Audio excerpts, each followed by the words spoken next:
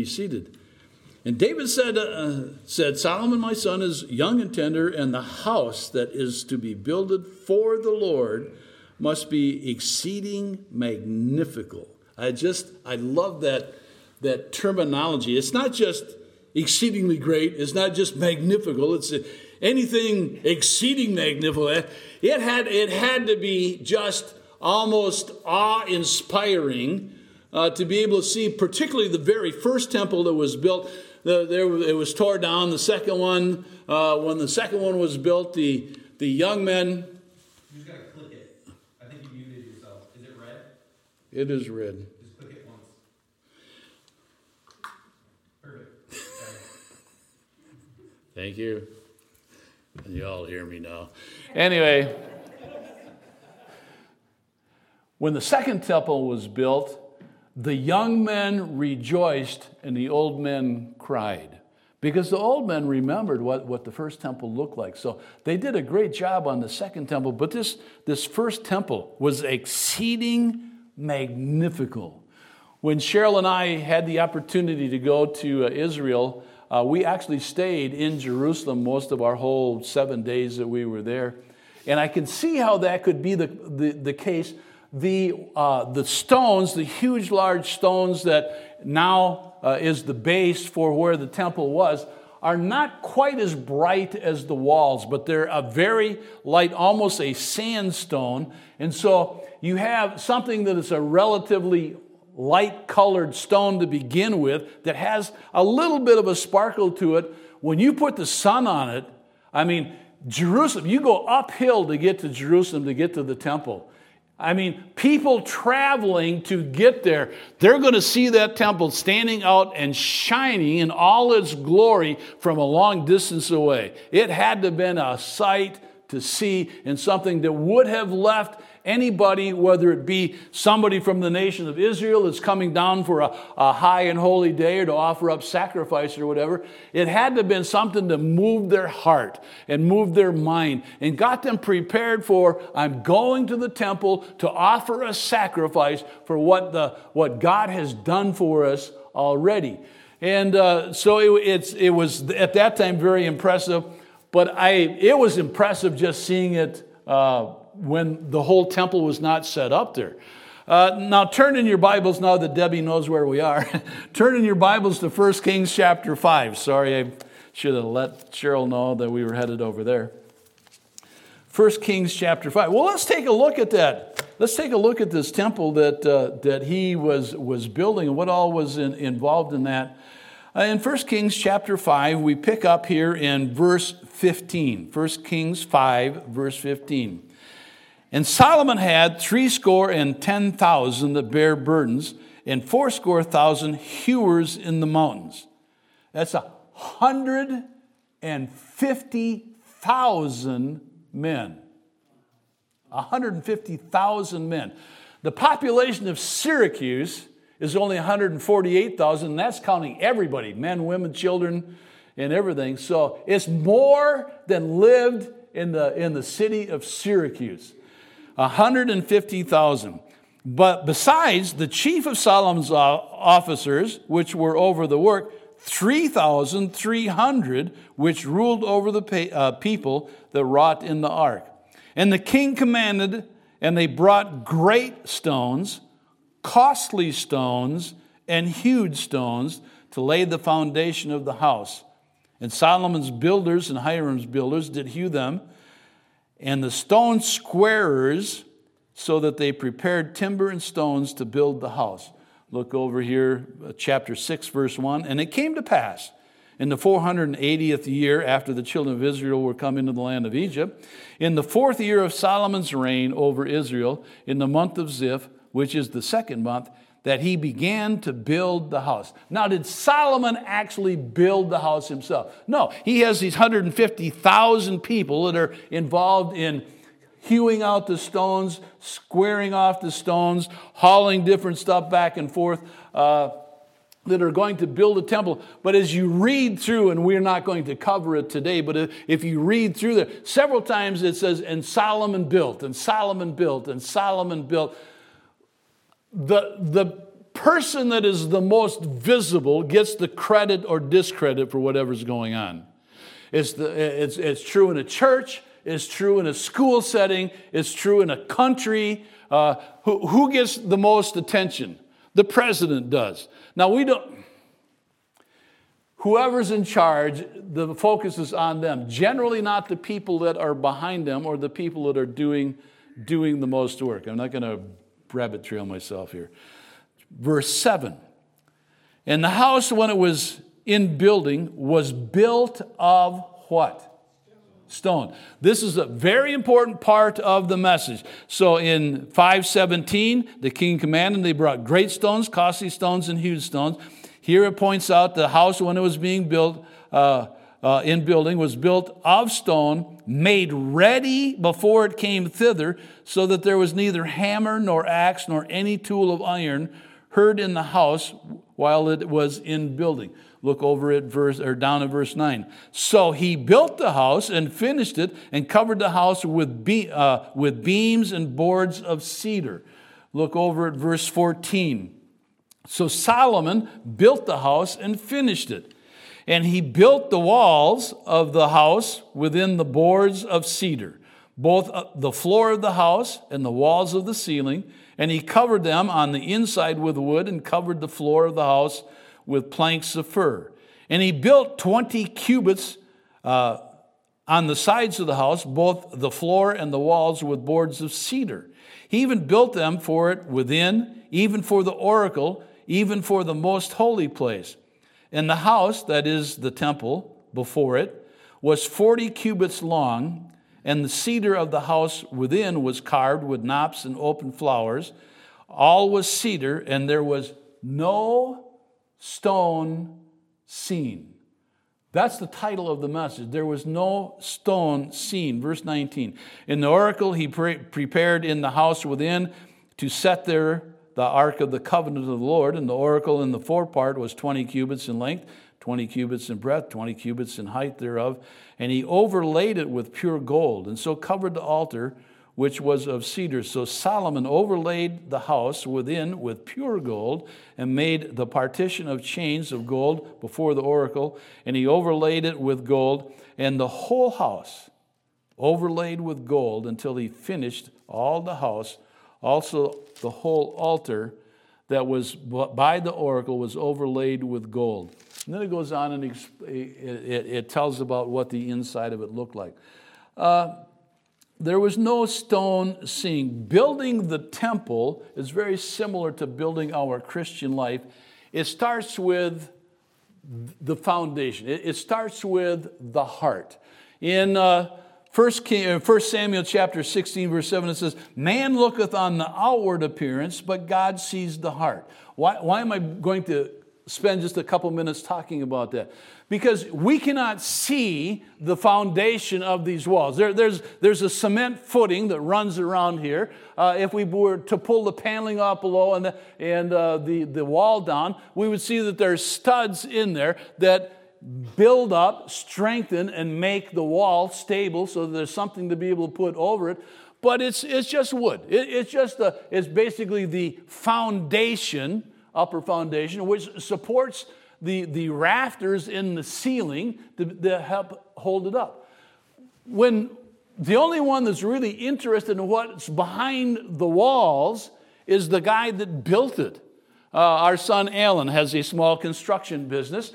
And when he first started in it, his job was a framer. They would frame up the church buildings. They would frame up the houses. They would frame up our shed. They framed it up. That was a frustration.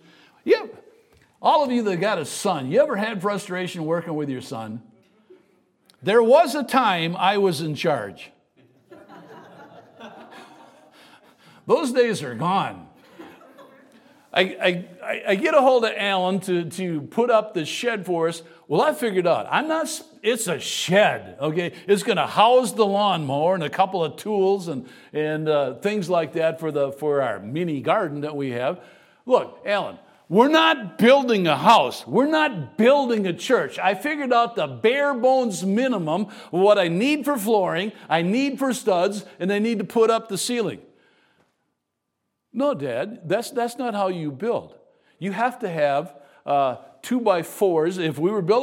If we really want something to last, we'd be using 2x6s and 2x8s in the ceiling and everything. Alan, it's a shed. Okay? It's a shed. It doesn't make any difference. I figured it out. We don't need to go every 16 inches. We can just set the studs every 2 feet, and it'll save me X amount of money. And then I don't need anything real expensive. I don't even need to panel the inside. I'm not even going to put insulation in it because it's a shed. Okay? I'm not going to get a big fancy door that rolls up into itself. It's a shed. Dad, if you want help on this, we need to do it right. Alan, who's paying for this? Dad, do you want my help? Well, yeah. Because you've got the air gun, you've got the compressor, you've got the air hoses. It's going to go a whole lot quicker than me hammering nails. And we can use that, and then you've got the screw gun and all that zip everything. Well, yeah, I guess I do. Then we're going to do it the right way. Thank you. $300 extra of the right way. But the only one that pays any attention to the foundations are the concrete guys and the guys that frame up the house. You never, other than if you have a basement that's usable, nobody goes downstairs. Can I see your basement? I want to check out and see. And we're thinking about putting an addition on, and I'd like to see what the concrete guys did on your house. No, nobody cares. Nobody. I mean, well, Cheryl does. We need to cover those walls up, Larry. You know, if we put what this half paneling, if we put that down on the bottom, and then you can't just put it down. Now you have to run the trim across the top. And now we've got windows. Well, we don't just want windows. We want windows. And so there has to be trim around the windows. And then you drywall the top. Well, you can't just have plain old white wall. We have to have a color theme for downstairs in the basement, which we've spent very little time in. And then we have to have pictures that match the color theme. Now, fortunately, the house that we live in, that was all done for us before we moved in there.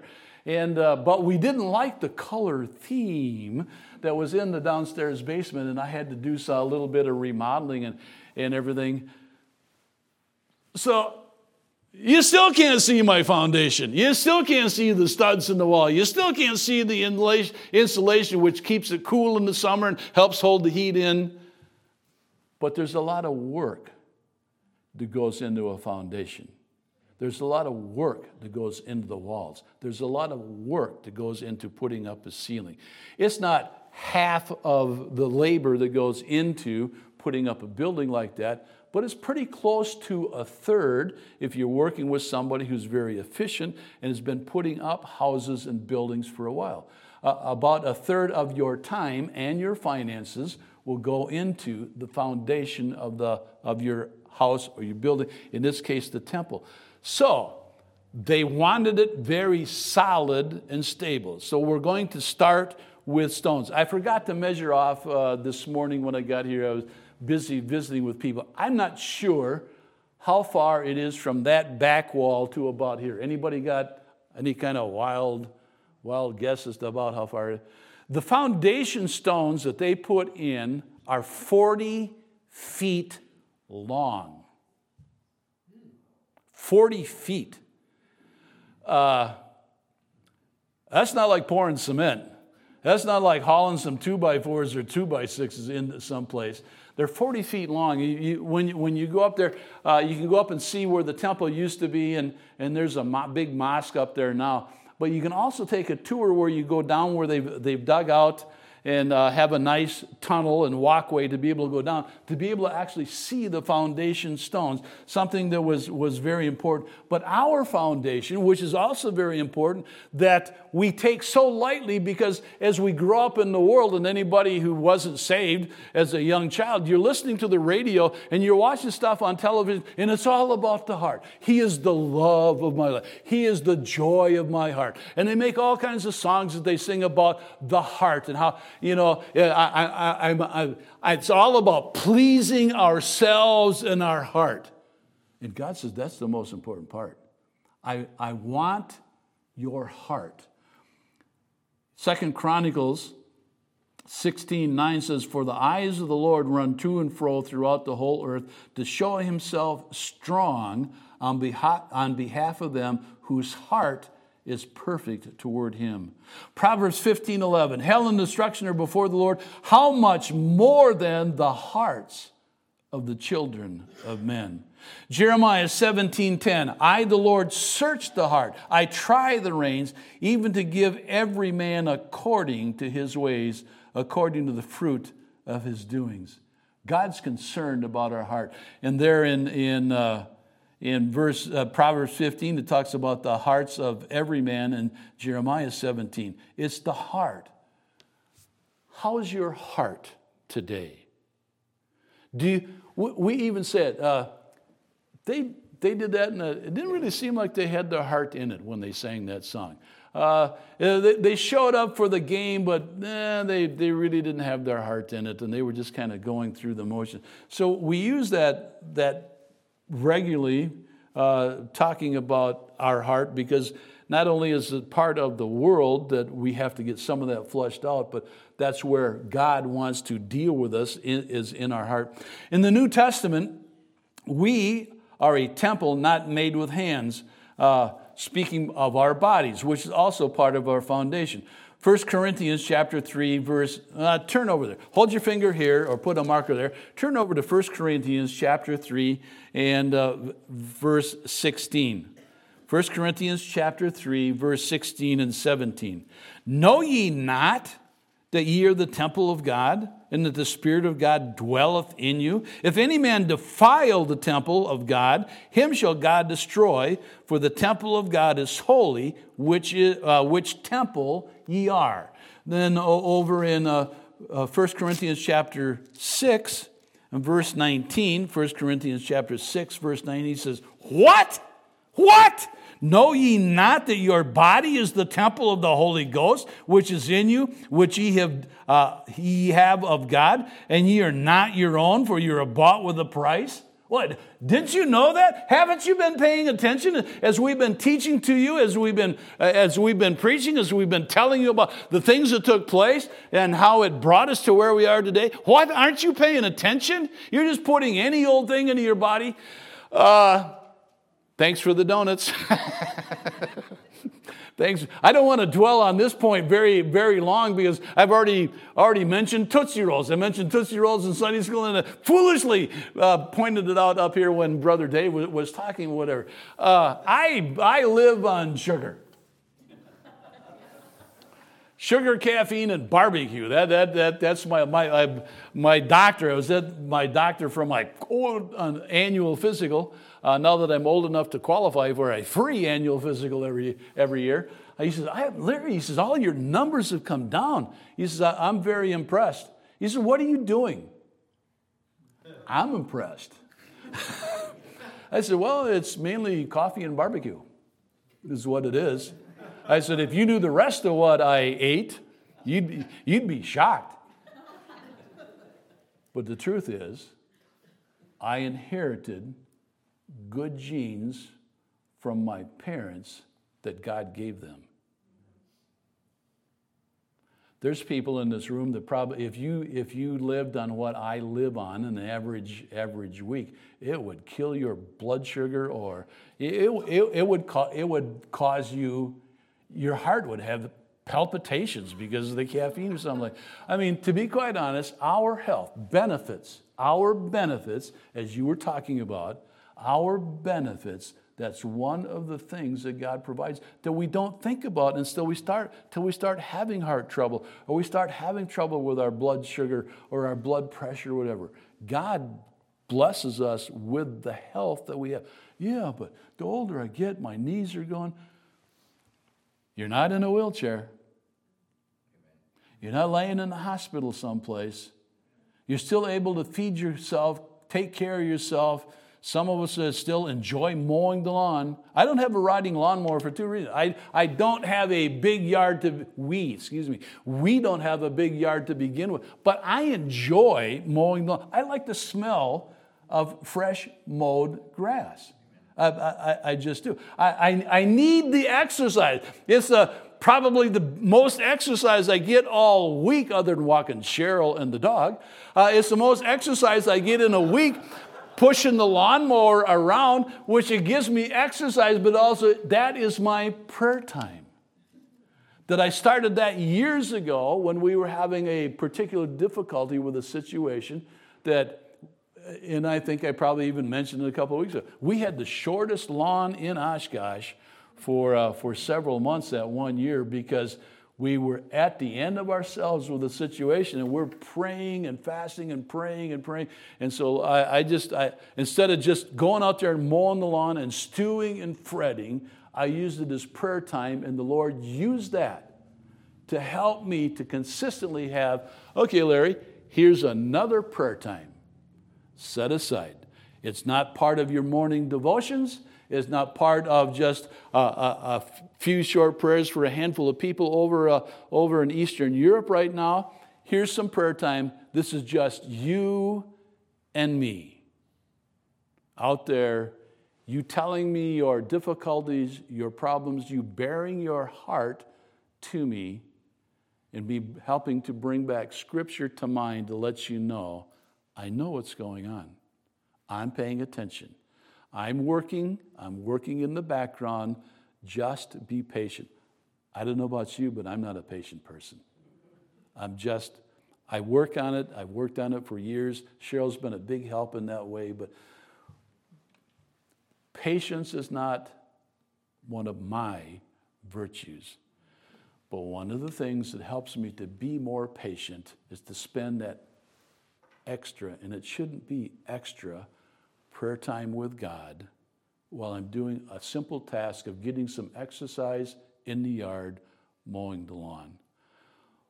What amount of time, as you're just around the house, you're not at church, you're not going to a preaching meeting, you're not coming in for choir practice, you're not getting ready for men's prayer meeting, what extra time do you spend with the Lord?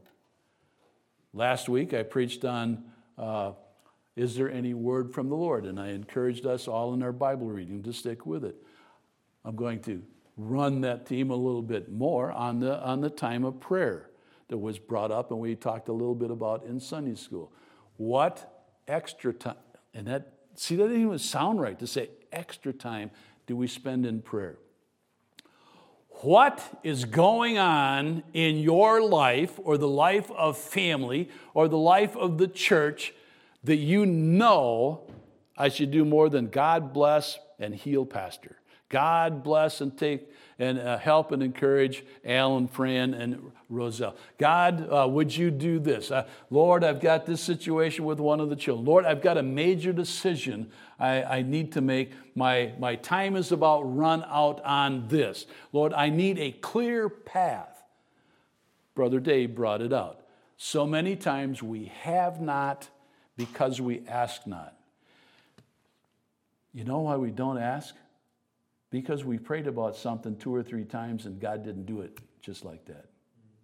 And so we begin to doubt. We begin to think, well, okay, God knows it. I told you. We talked about this last week, and we've been talking about this as I mowed the lawn all summer long. And Lord, 4 months has gone by, and I'm assuming, because I read in my Bible that you're working in the background, but it seemed like nothing happens and nothing happens. And so we don't really spend serious time in prayer for some of the things that we really ought to be spending time in prayer on. It's part of the foundation as a Christian and a believer that we need to have. What? Know ye not that your body is the temple of the Holy Ghost, which is in you, which ye have of God, and are not your own? And then we as Christians and the church become the temple of the Lord. Turn over to Ephesians chapter 2. So we become the temple of God when we get saved. We need to be working on. Do you want a stone foundation in your house to be made with air pockets in it so it's not a solid cement wall? Or do you want them to do it right? We are to do the same thing with our life. It's not, okay, God, you got saved, now God's going to build you.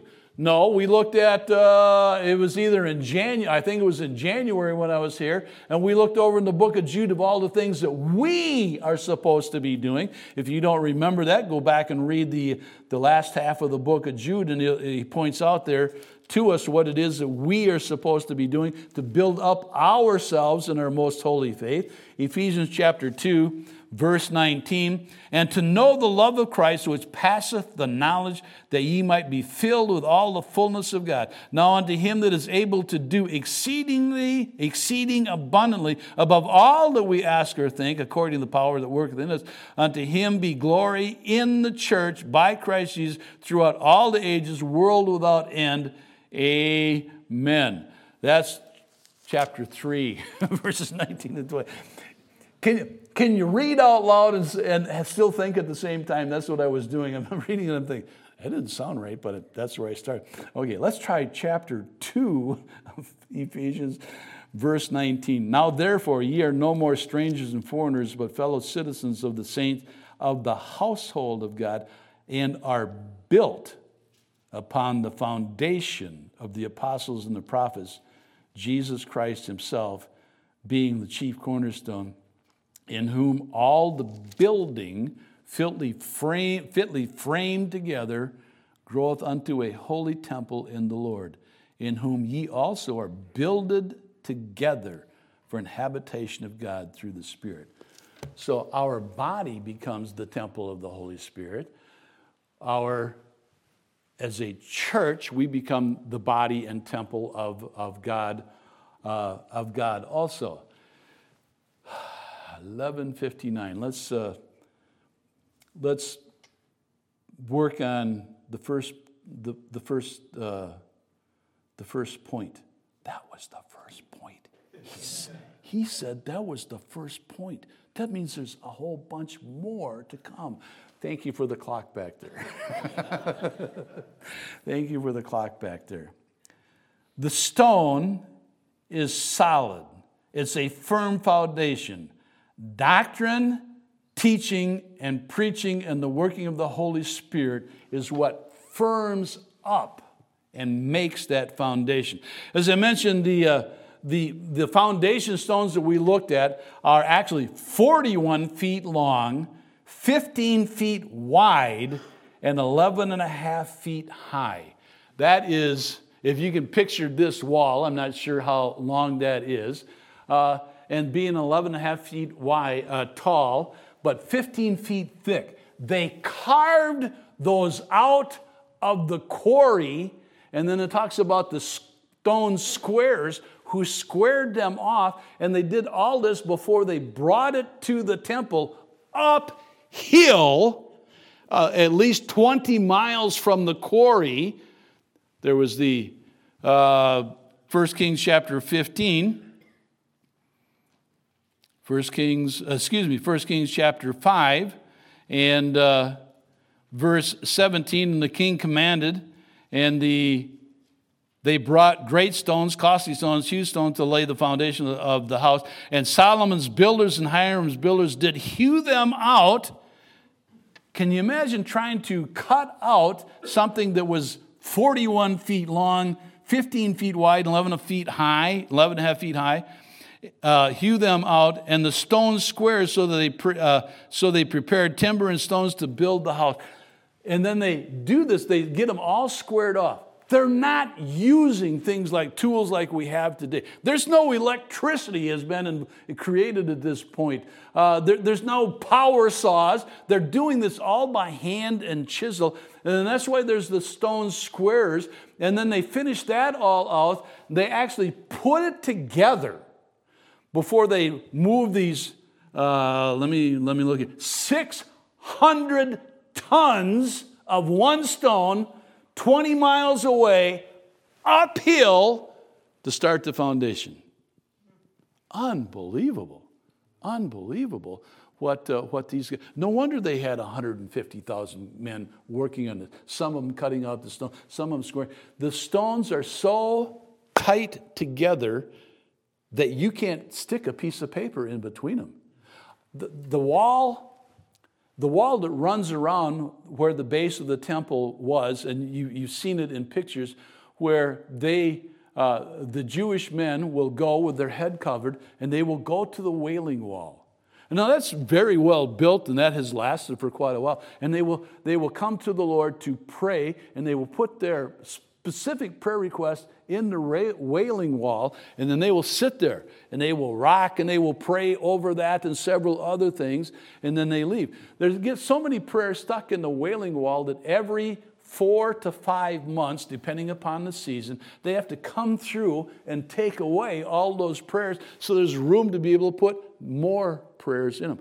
But you can't do that down in the foundation. There is no room to be able to stick a piece of paper. They are that squared off. I can't even imagine the time and the work that it would take another harder stone to sit there all day and go like this and go like this, and then somebody's going to come along and measure it, and so they say, okay, that looks pretty squared. I can't imagine moving 600 tons, 41 feet long, 2 of them together, say, I can see a little daylight through there.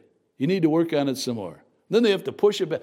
Just multitude and multitude and multitude of man hours go into just the foundation of the wall.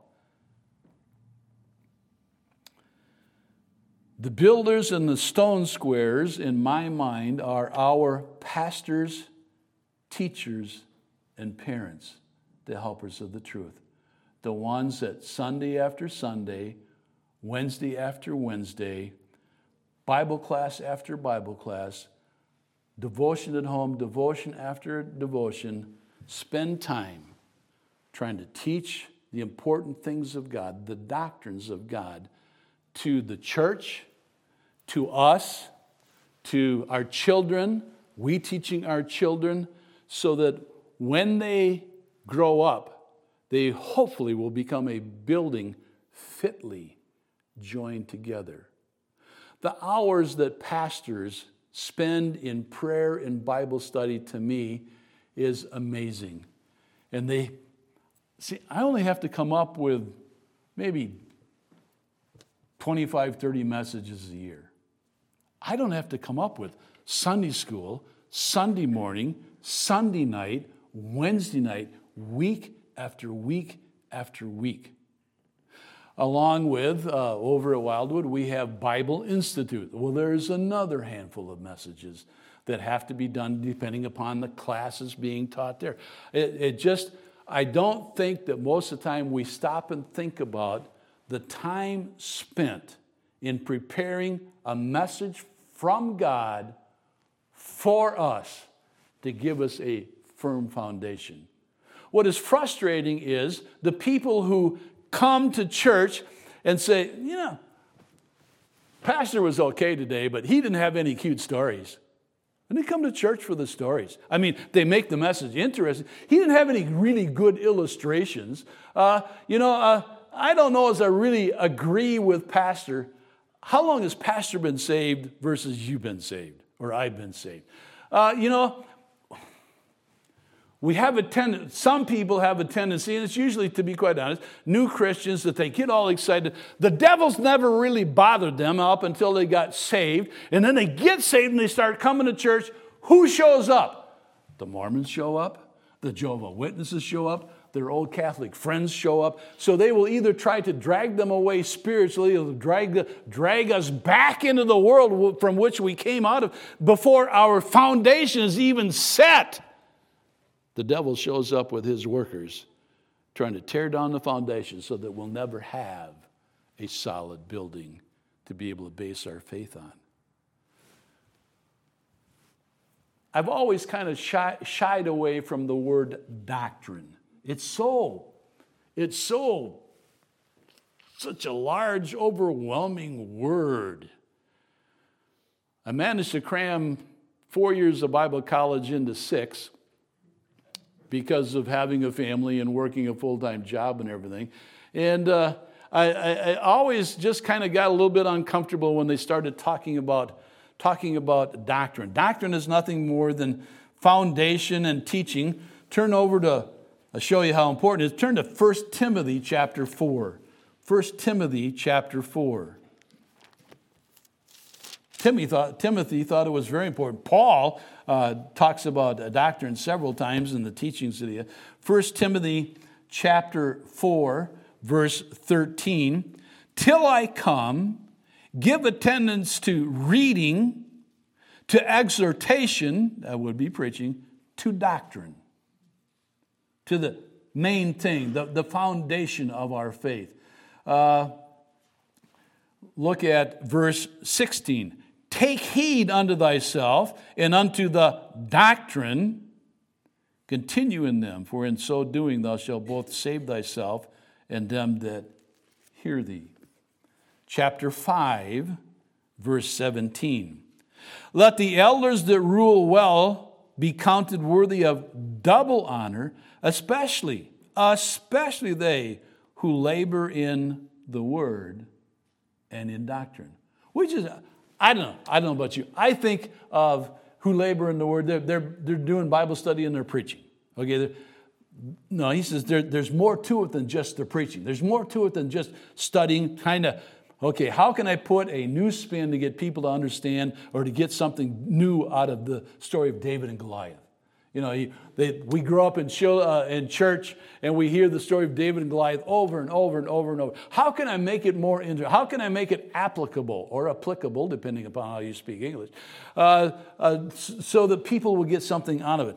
But he says it's not just the word, but it's the word and the doctrine, the solid foundations of it. You take Bible classes, whether you go in person or you do online something. They'll talk about systematic theology categories. Well, you're already talking out of my league. Systematic theology. That sounds like an important class. Well, they talk about the doctrines. There's the doctrine of pateriology. What? The study of God the Father. Why didn't you just say that? You had to come up with a special word. You're trying to intimidate me. Pneumatology, the study of the Holy Ghost. Soteriology, the doctrine of salvation. Just give it to me in plain English, okay? I can't even pronounce it. Hamartatology, the study of sin.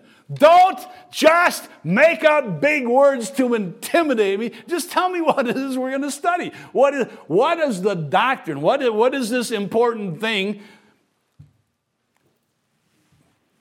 Rabbit trail. Sometimes, I don't think it was done intentionally, but sometimes that stuff is done to make a difference, to set a big gap between the pulpit and the pew. I've been to school. I've got 4 years of Bible college. I've got a master's degree. Well, I've got a doctor's degree. Great. So you had a chance to be able to learn more and study more and to learn more things from the Bible than maybe we've invested by God, by men that are further down the road that have learned some things that are just going to pass on their information to us at Wildwood Baptist Church, and I think it's the same place here. We try to keep a short distance between the pew and the pulpit.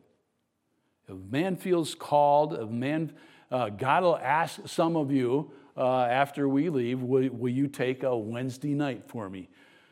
To surrender. Nobody, if somebody comes forward and says, I'm surrendering for full-time Christian service, there's not, well, okay, you need to go off and get at least 4 years of Bible college. Now, if there's no Bible college training, that's important. You need to get a good education, but that can be done online. That can be done working with pastor. Some young people, it's easier sometimes for us to just say, adios, see ya at Christmas break. And I think that's good for them, but sometimes some of the stuff that they put in front of us, I can read the New Testament in Greek.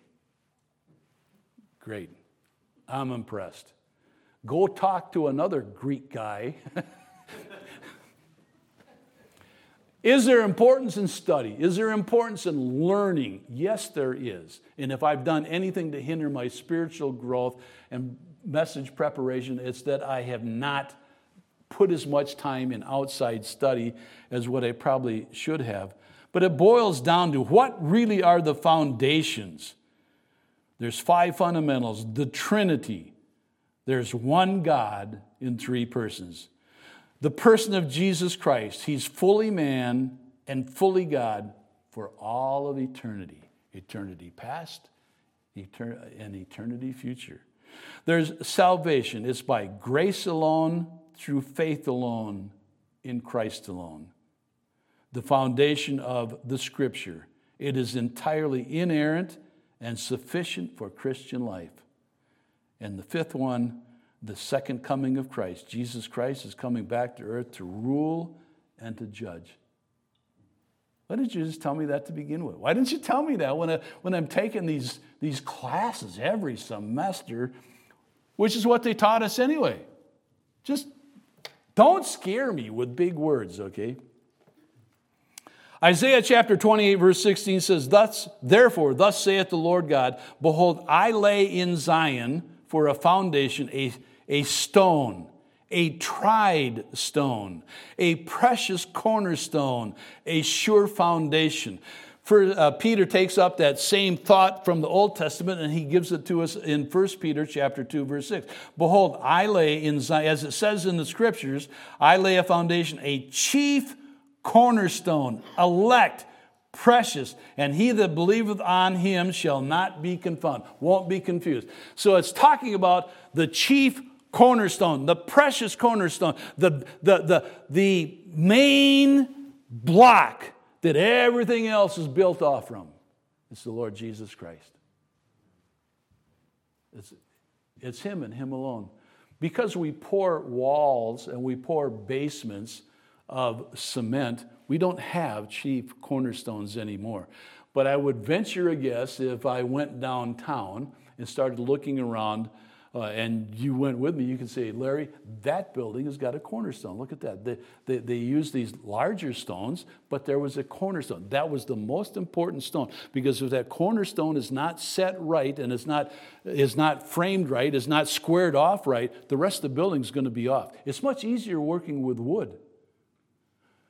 The interesting part that we will get to next time is they go through all this work, hundreds of hours, all these men, 150,000 men to work on these buildings, the foundation to get it all the way uphill, and then they're going to cover it. You'll never see it. It's all covered with wood, which is then covered with gold.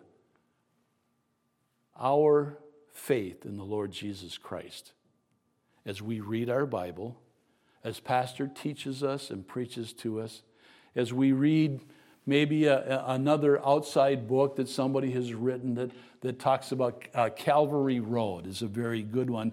Robert or Roy Hession. It goes through the last week of Christ as he's going to the cross and all the things that are tied to that. It gives us the firm foundation that we have to be able to base our faith on. Next time we get into this message, we'll look at the wood and how that is like us, and we will look at the fine gold that goes over all of this, that they hide all this work that they spent hours and hours doing. Don't shy away from doing Bible study on your own. Learn, okay, we may not talk about, okay, tonight I'm going to preach on the doctrine of. Don't fear it. Just realize we're going to look at more of what the Bible teaches to build us up personally, starting with our foundation, our heart, and then our mind, to give us a firm foundation for a solid Christian life so we're not like a wave tossed to and fro by every wind of storm that comes along. Father, I thank you for this time you've given to us to look at just the beginning of the building of the temple, how the foundation was very important.